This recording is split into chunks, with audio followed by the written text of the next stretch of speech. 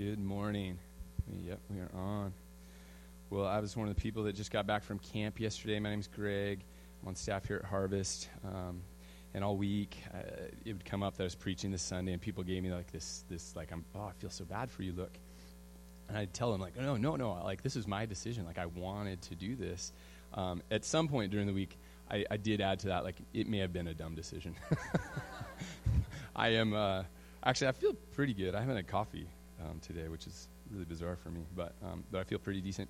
I do notice we have some kids in the room that we kind of sent out a warning earlier that there is some sensitive material in this sermon. So if you have a kid younger than middle school, I would really think about taking them out of the room. And maybe we'll get through the sermon. You're like, Greg, what are you talking about? Like, we've already talked to our kids about that. Well, that's great. I just don't know what you've talked to your kids about.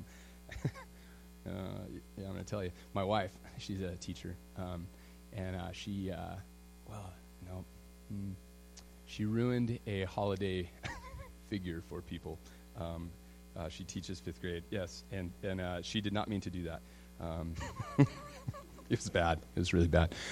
Anyway, I look around the room, though, and some people might be in that boat. So we should pray. Let's do that. Jesus, you're good. Lord, I'm already talking about things I didn't mean to talk about. So, Holy Spirit, we always need you. The need is really no different any day. We need you, and we want to hear from you. We want to hear from your word. So would you speak, Lord? Would you speak to our hearts? God, we want to love like you love, Lord. We are in a world that desperately needs to know about you, Jesus. So would you help us to freely give the love that you've given to us, Lord? And God, in areas of our life where we need conviction, I just ask that you would bring that. Would you open up our hearts and our minds? Would you search us, God, and show us where we are just really not like you, Lord? In your name we pray. Amen.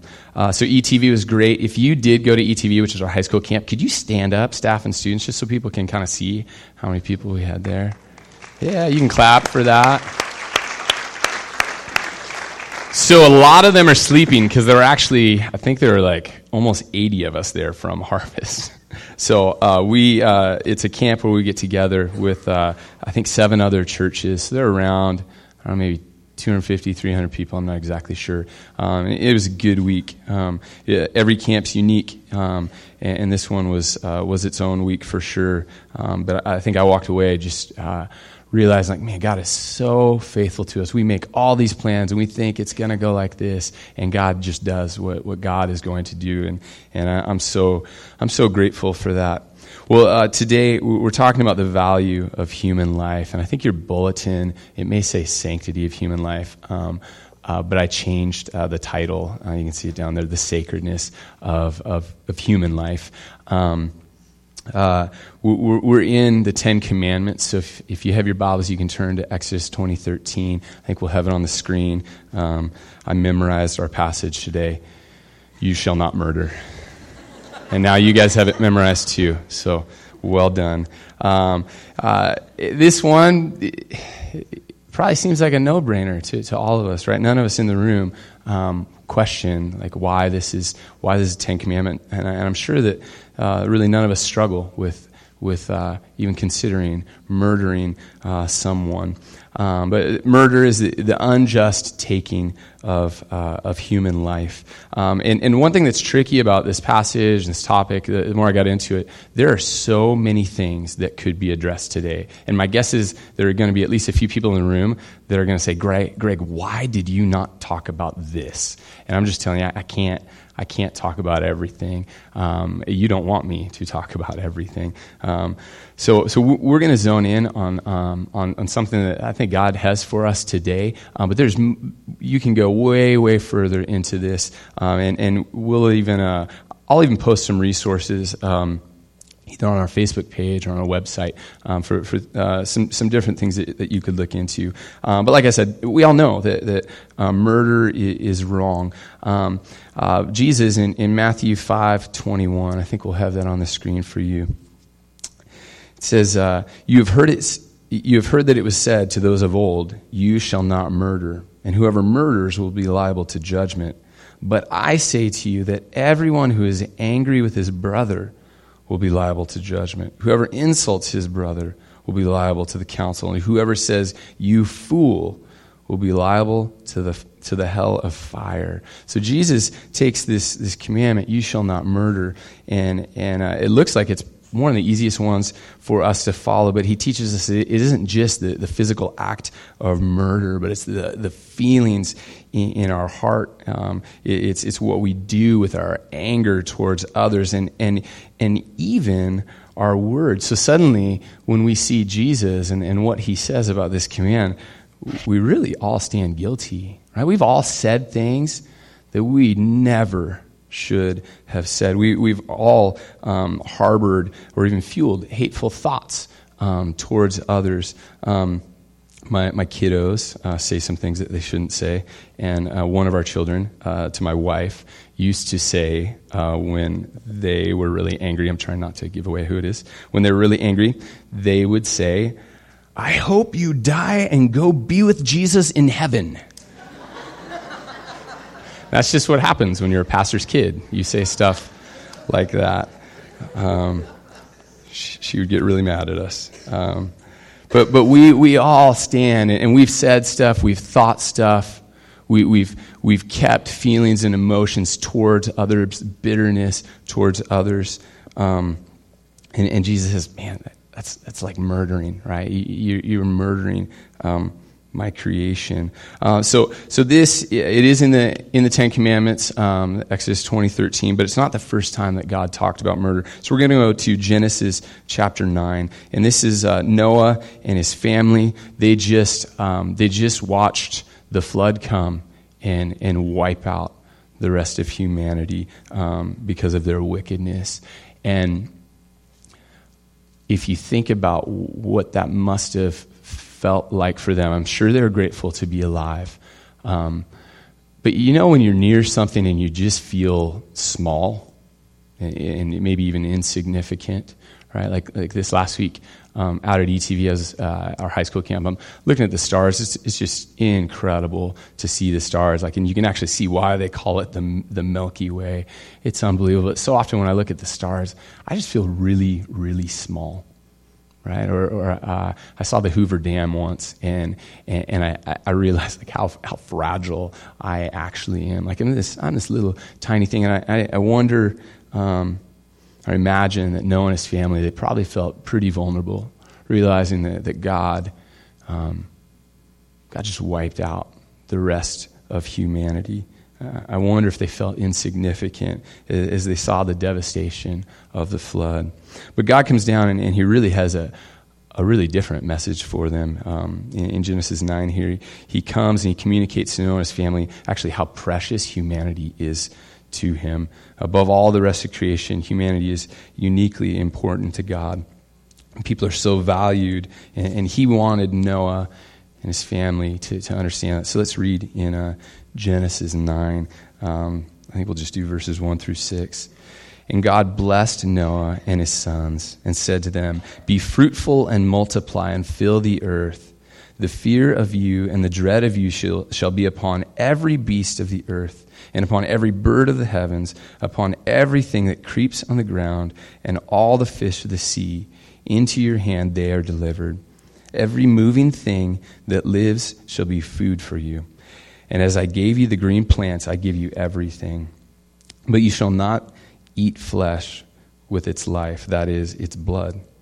For your lifeblood I will require a reckoning. From every beast I will require it, and from man, and from his fellow man I will require a reckoning for the life of man. And we read that the God, he's even holding animals accountable for taking the life of man. And I can't tell you that I fully know what that means.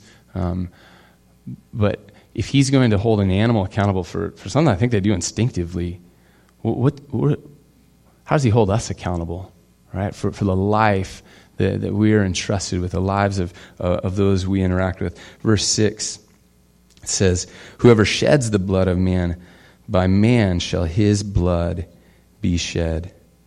For God made man in his own image.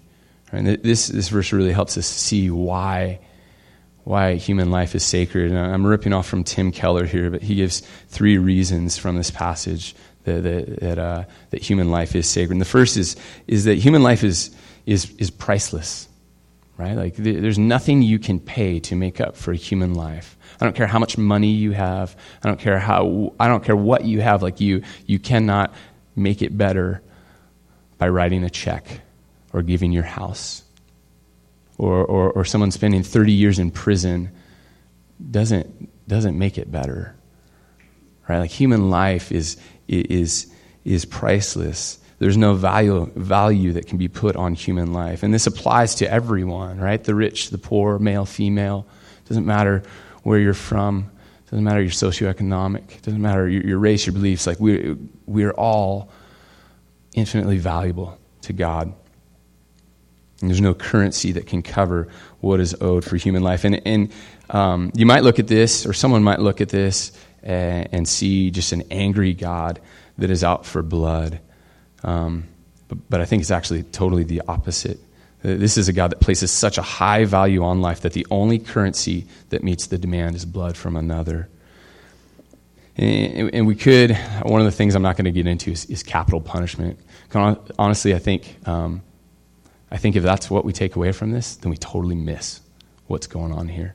That we totally miss how valuable life is, what God has created. Every human life is incredibly valuable, and nothing but blood can pay for it. So the first is that it's priceless. The second is that life is not yours. Like you're accountable for it. It's put into your hands, but it's not put into your ownership, right? So I was just at camp, so I'll give you a camp illustration. I was a 6th grader going to Camp Tadmore, and my dad gave me $20, right, for the snack shack or whatever. I don't know if it was really $20, but that's what I remember. And I got home from camp, and he said something along the lines of, "Do you have any of that $20 left?" Or so he implied, like, was there money left over? If so, give it to me, right? And in my mind, I'm thinking, you gave me $20. You better believe I spent all of it. Like, there's no way I'm coming home with anything, right? I didn't say that. I said it way more respectfully. I probably just said, nope, spent it all, Dad. Bought a T-shirt and a lot of candy. But so say my buddy at camp, though, if I'm at camp with a friend and I don't know, he's hurt, right? He sprained his ankle, and he gives me a couple bucks. He says, "Hey, Greg, will you go and would you get me some Sour Patch Kids and a pop and buy something for yourself?" Well, he gives me that money, but it's not my money, right? Like I go and he's asked me to do something with his money. Like he's the owner of it, right? So this life that God gives, we're not the owners of it, right? And I don't think we like to hear that, but God is the owner. Human life is sacred in this way. Like every human we come in contact with, right? It could be your barista, your coworker, your neighbor, a homeless person, crazy driver on the freeway. Like we're accountable for how we interact with them, for how we treat them, how we love them. God says, I'm holding you accountable for how you treat the people that your life intersects with. No human being is yours. You can't use them. You can't abuse them, discard them. You can't do with other people as you wish. You're accountable to the owner. And he says that we have to treat them the way that he wants them treated. So if I had a friend that owned a vacation house and they let me and my family stay in their vacation house, I'm going to treat that house incredibly well. Like actually probably better than I'd treat my own vacation house if I have one. I don't. I'm going to treat it really, really well because I know that this person has an expectation for how their home is treated. It does not belong to me, and neither does human life. Like I can't just do with other people as I please, and really I would argue that I can't just do with myself as I please. Like I've been purchased by Christ. The last one is that we are. Human life is sacred because we're made in the image of God. Divine glory rests on every human being. He's put his stamp on us a guy named Thomas Watson. He said, basically, whenever we harm another human being, when we violate who they are, when we use them, abuse them, mistreat them, he says that you're tearing the picture of God. And that is such helpful imagery for me. When I was a kid, at this one house, I had a neighbor that I'm guessing, like looking back, he was probably like 16 or 17. I was in like second grade, and every once in a while, like I'd see him, talk to him. He's a really nice guy, and he had a girlfriend, and I didn't even really know what that meant back then, but he had a girlfriend, and she was super nice to me too, and I'd see her every once in a while, and then eventually I realized like she wasn't coming around anymore. Like they'd been, as my memory, they'd been together a while. And he was in his garage, and he was throwing darts at a dartboard, and her picture was on the dartboard, and I get it. That is a little bit funny. I'm like in preaching mode, so I didn't see the humor in that. But so I'm a second grader. I'd never seen that before, but I knew exactly what that meant. Like I knew exactly what was going on there, and I think that's what God's saying to us. Like when we assault someone else, when we mistreat someone else, when we're cold, when we ignore, when we fill in the blank, that's what we're doing to God. We're tearing that image. We're throwing that dart, and really it's aimed at someone else. But we're hitting God with that. And the Bible tells us that all of creation reflects God's glory. Like Sherry read from Psalm 19, that the heavens declare God's glory. And this last week at our high school camp, like I got to raft one day on the Deschutes River, and I love that river. I love the power of that river. I love just going through the canyon, and we talk on the boats. We just talk about, like, isn't it amazing that God made this? Like, this is so incredible. Like, we can see God's power here, His creativity, and creation does reflect who God is. It does remind us. It tells us how awesome God is. But He did something different, something unique with humanity. He made the image way more clear, right? Like I could go to a lake and look in it, and I could see a reflection of myself, and it'd be all right, like not perfect. I could go to like a window, right, and I could look at that, and if the light's just right, like I could see my reflection. But if I go to a mirror, then I can really see my reflection. Like the reflection's almost perfect. And while creation reflects God, man, God did something special in humanity in giving us the image of God. And a lot of people talk about the image of God being on humans like a mirror that's been broken, right? And we are trying to reflect how awesome God is, right? His creativity, that He's personal, right, that He's rational. I mean, we can go on and on about the unique ways that God is eternal, the unique ways that we reflect God's image. Even though that mirror has been broken by sin, we still reflect that image. This is kind of a side note, but I heard a guy once say that you reflect whatever you're pointed towards. Whatever you're pointed towards, you reflect. And I wonder, what is it? What is it that you reflect? Like, do people see Jesus in you? Or do they see, I don't know, do they see someone that's just about their career? Or just about fill in the blank? Like, whatever pointed towards is what we reflect. And God says, I've put my stamp on you. So all of human life is sacred, but we cheapen it, we devalue it. I got to work at a assisted living, a nursing home for, I think it was like 9 months. And there are multiple reasons why I did it. Part of it was my grandma was in an assisted living home for the last several years of her life, and I was pretty terrified to be there. Like there was something about being around people that were at the end of life that really, really scared me, and it's a regret that I didn't visit my grandma enough. So there's an opportunity to do this, and there's some other reasons I took the job too. But I was a mental health counselor at a nursing home, and this is people's last stop, most of them. before they died. And man, I have some super funny stories from that place. There was a woman, Helen, and supposedly, I don't know if this is true, but Helen supposedly was a nun earlier in life. The ironic part was she swore a lot. So I just don't imagine nuns swearing. I haven't been around nuns really, but Helen swore a lot. She talked like a pirate. She was like, and she called me Saint Gregory. I don't know. She was Saint Gregory. It was great. I loved Helen. She was also she was the most wrinkled person there. And I don't mean that in a weird way. It's going to make sense in a second.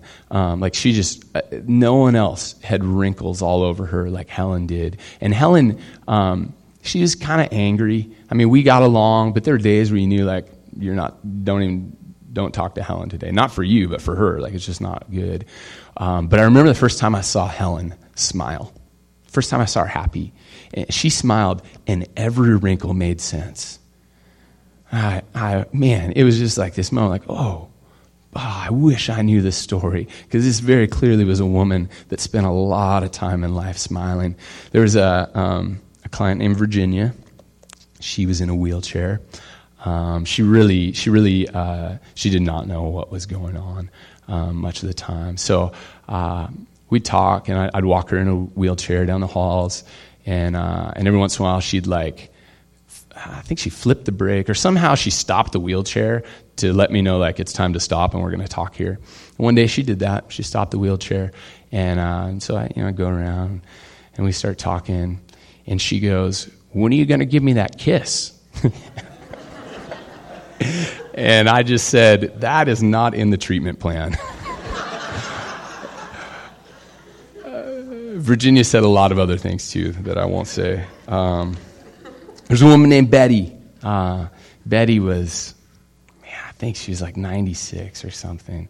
By the time I met her, she was really frail. She could not get out of her bed. Once I saw her sitting up in her bed, but it was with the help of a CNA. And I loved spending time with her. She was such a sweet woman. And one day, her some niece or some relative that I'd never seen before brought in these photo albums, and we spent the next few weeks going through her life in pictures, and it was awesome. I saw pictures from the opening day of Disneyland. She was there. She was there with her husband. He worked for the Associated Press. They were never able to have kids, so they borrowed their friends' kids and took them to Disneyland on the first day. And man, I loved being with Betty, and I could go on and on and on and on. It didn't take me long to learn one really important thing, how necessary human contact is, right? That life is so precious. There are very few visitors at the nursing home. It made me so sad, and if I talk about it long enough right now, I'll start crying. It was a privilege to just be with these people. Even the ones that really had no clue who I was, they'd forget every time I came to see them. I was with them 2 times a week for 45 minutes, and some of them, they couldn't remember at all who I was. But it was so good to be with them, and that's because human life is so sacred. And there's a population that our culture largely neglects. I want to go through just some different ways that we devalue, we cheapen human life. When I was a kid, Michael Jordan was a big deal, and his shoes were a big deal. Michael Jordan was really the first person that kind of small. He had his own shoe, and everybody wanted them, and there were hundreds of dollars. I got one pair in 7th grade, and I thought I was awesome. And then suddenly I noticed everybody had that pair. I don't know if we all caught the same sale, if they made way too many, but I felt super good in my Jordans. But I remember hearing news stories that people get killed over a pair of Michael Jordan shoes. Right? How ridiculous is that someone would take someone's life over anything, but over that. Slavery. We still have a slave problem in our world. The the best number I can find, or the number most agreed upon, is right now we've got about 46 million slaves globally. That blows my mind that is still happening.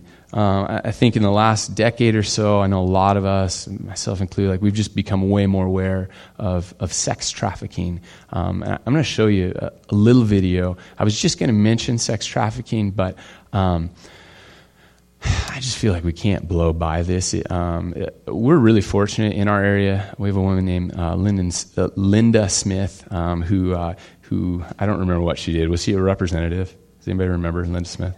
Yes, she was representative, and she left that really to champion fighting sex trafficking. So she runs an organization called Shared Hope International. And this is a really quick video off their webpage, but I'd recommend, like if you really don't know about the problem of sex trafficking, and this isn't like just an overseas problem, like this is our backyard problem. Like this has happened in Camas, this has happened in Clark County. Anyway, I would check out their website. If you just type in Shared Hope International, you'll find it. But let's watch this quick video.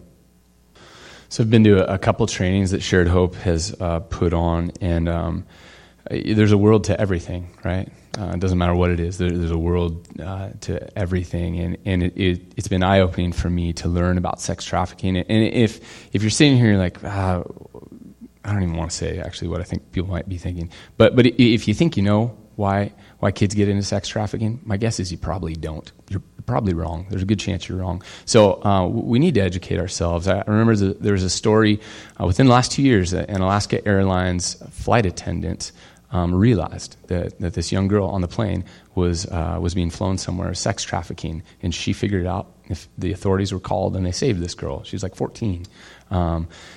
This is a huge problem, and Christians should be leading the way in helping fight this.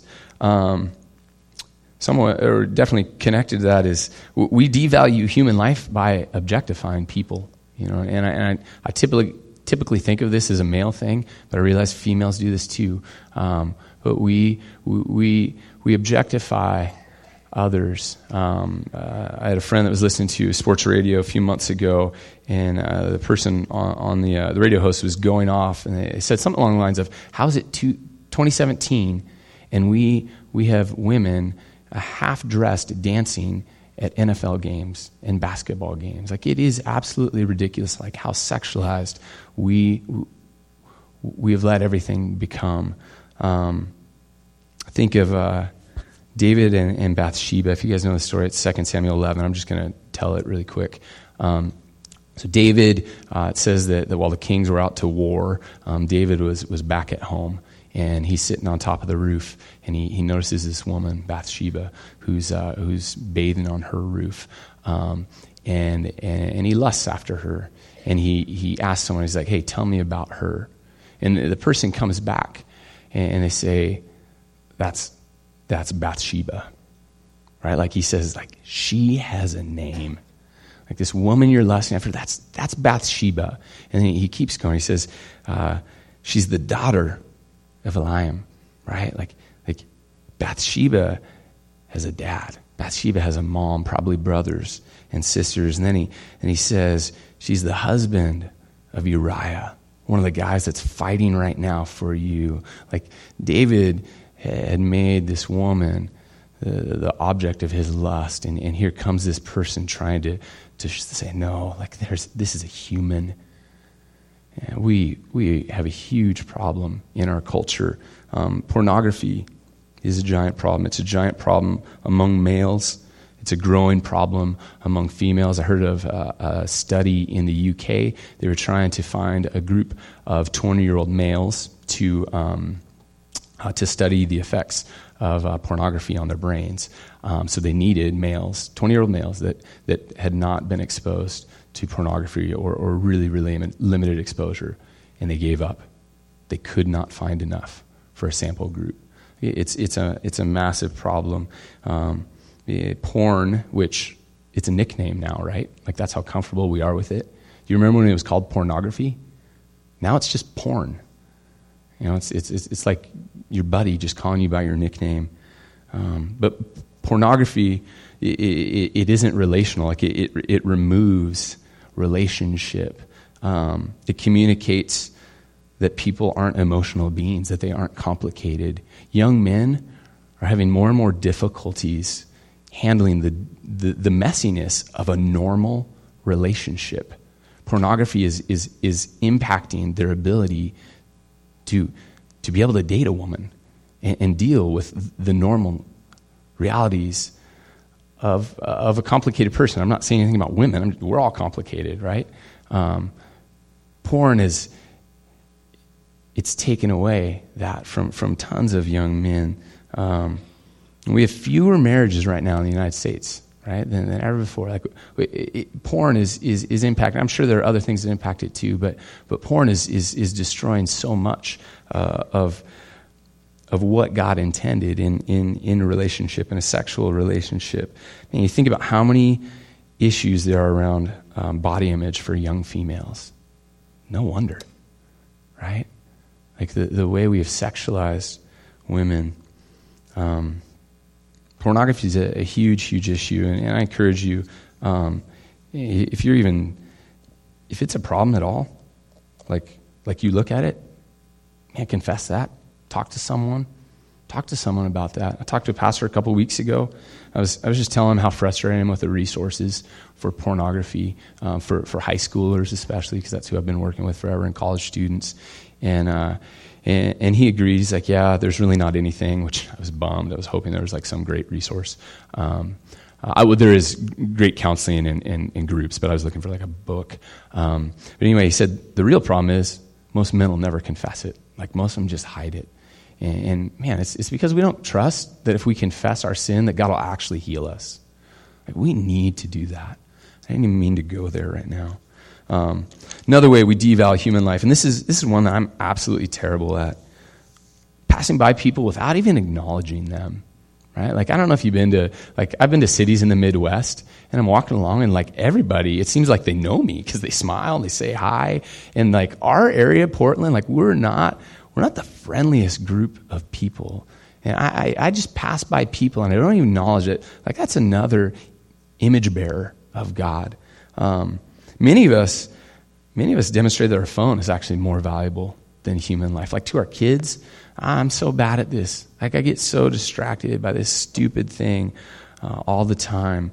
Students, when I drive by bus stops of middle schoolers and high schoolers, I get really sad because there'll be like a group of kids, like in this little area, maybe like 6 different students, and almost all the time, they're all doing this. Like there's no conversation happening, no eye contact. A lot of them have earbuds in. Like there's no relational stuff happening at all. Like we are ignoring like the life that God has put around us. Racism, man, this is just with this political season. You know, I've really been looking at myself and going, Lord, search me. Like where am I? Where do I have racist tendencies or implicit racial bias, as Emily and Elvin talks to us about in a forum at ETV? Sorry, I've been talking to friends that are minorities and just trying to learn because I realize like there's stuff in me I'm not aware of at all. I'm ashamed. One group that's treated pretty horribly in our country is Muslims, right? And they're people. Like they are people, and I know that there's a percentage of them that have done really horrible things to our country. You know what I hate? I hate when Christians do really horrible things, and I get lumped in with them. I hate it. I hate it when Christians are stupid. Right? Let's not be stupid. Can we make that pact together?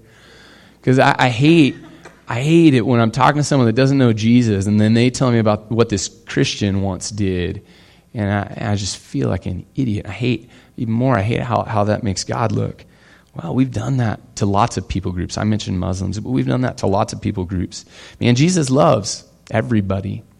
I heard this from Elvin, that in the last 10 to 15 years, more Muslims have come to know Jesus than in the previous, I think, 1,400 years. Jesus sure seems to care, right? Man, we need to, too. Another way we devalue is gossip. and I don't even think I need to spend much time on this, but when we talk negatively about someone, we're tearing that picture. Like we so easily justify gossip. Another one is social media. This is one where I get really embarrassed. The way I watch other Christians act on social media, and as I said that, I'm sure I've done stupid things too. Actually, I try to be really, really careful, and I don't like seeing non-Christians be unloving on social media, but I don't really expect them to love like Jesus, right? Like I'm happy when they do. When I see Christians super prideful, super arrogant, slamming other people, man, I do expect us to be really loving. Like we should be the most loving people anywhere, and that includes social media. And it comes back to what your mom said, right? Like if you can't say anything nice, don't say anything at all. If your mom didn't tell you that, she should have. Like that's really, really simple. Like we should be the most loving people. Romans 13, Paul, he's just talking about debt and owing to paying our taxes. And then he says this in 13:8. Yes, I do have it on the screen. 13:8, he says, owe no one anything except to love each other. For the one who loves another has fulfilled the law. For the commandments, you shall not commit adultery, you shall not murder, you shall not steal, you shall not covet, and any other commandment are summed up in this word, you shall love your neighbor as yourself. Love does no wrong to a neighbor. Therefore, love is the fulfilling of the law. You shall not murder. We can equate that with we need to love as Jesus has loved us. And it's ironic that Jesus allowed himself to be murdered on our behalf.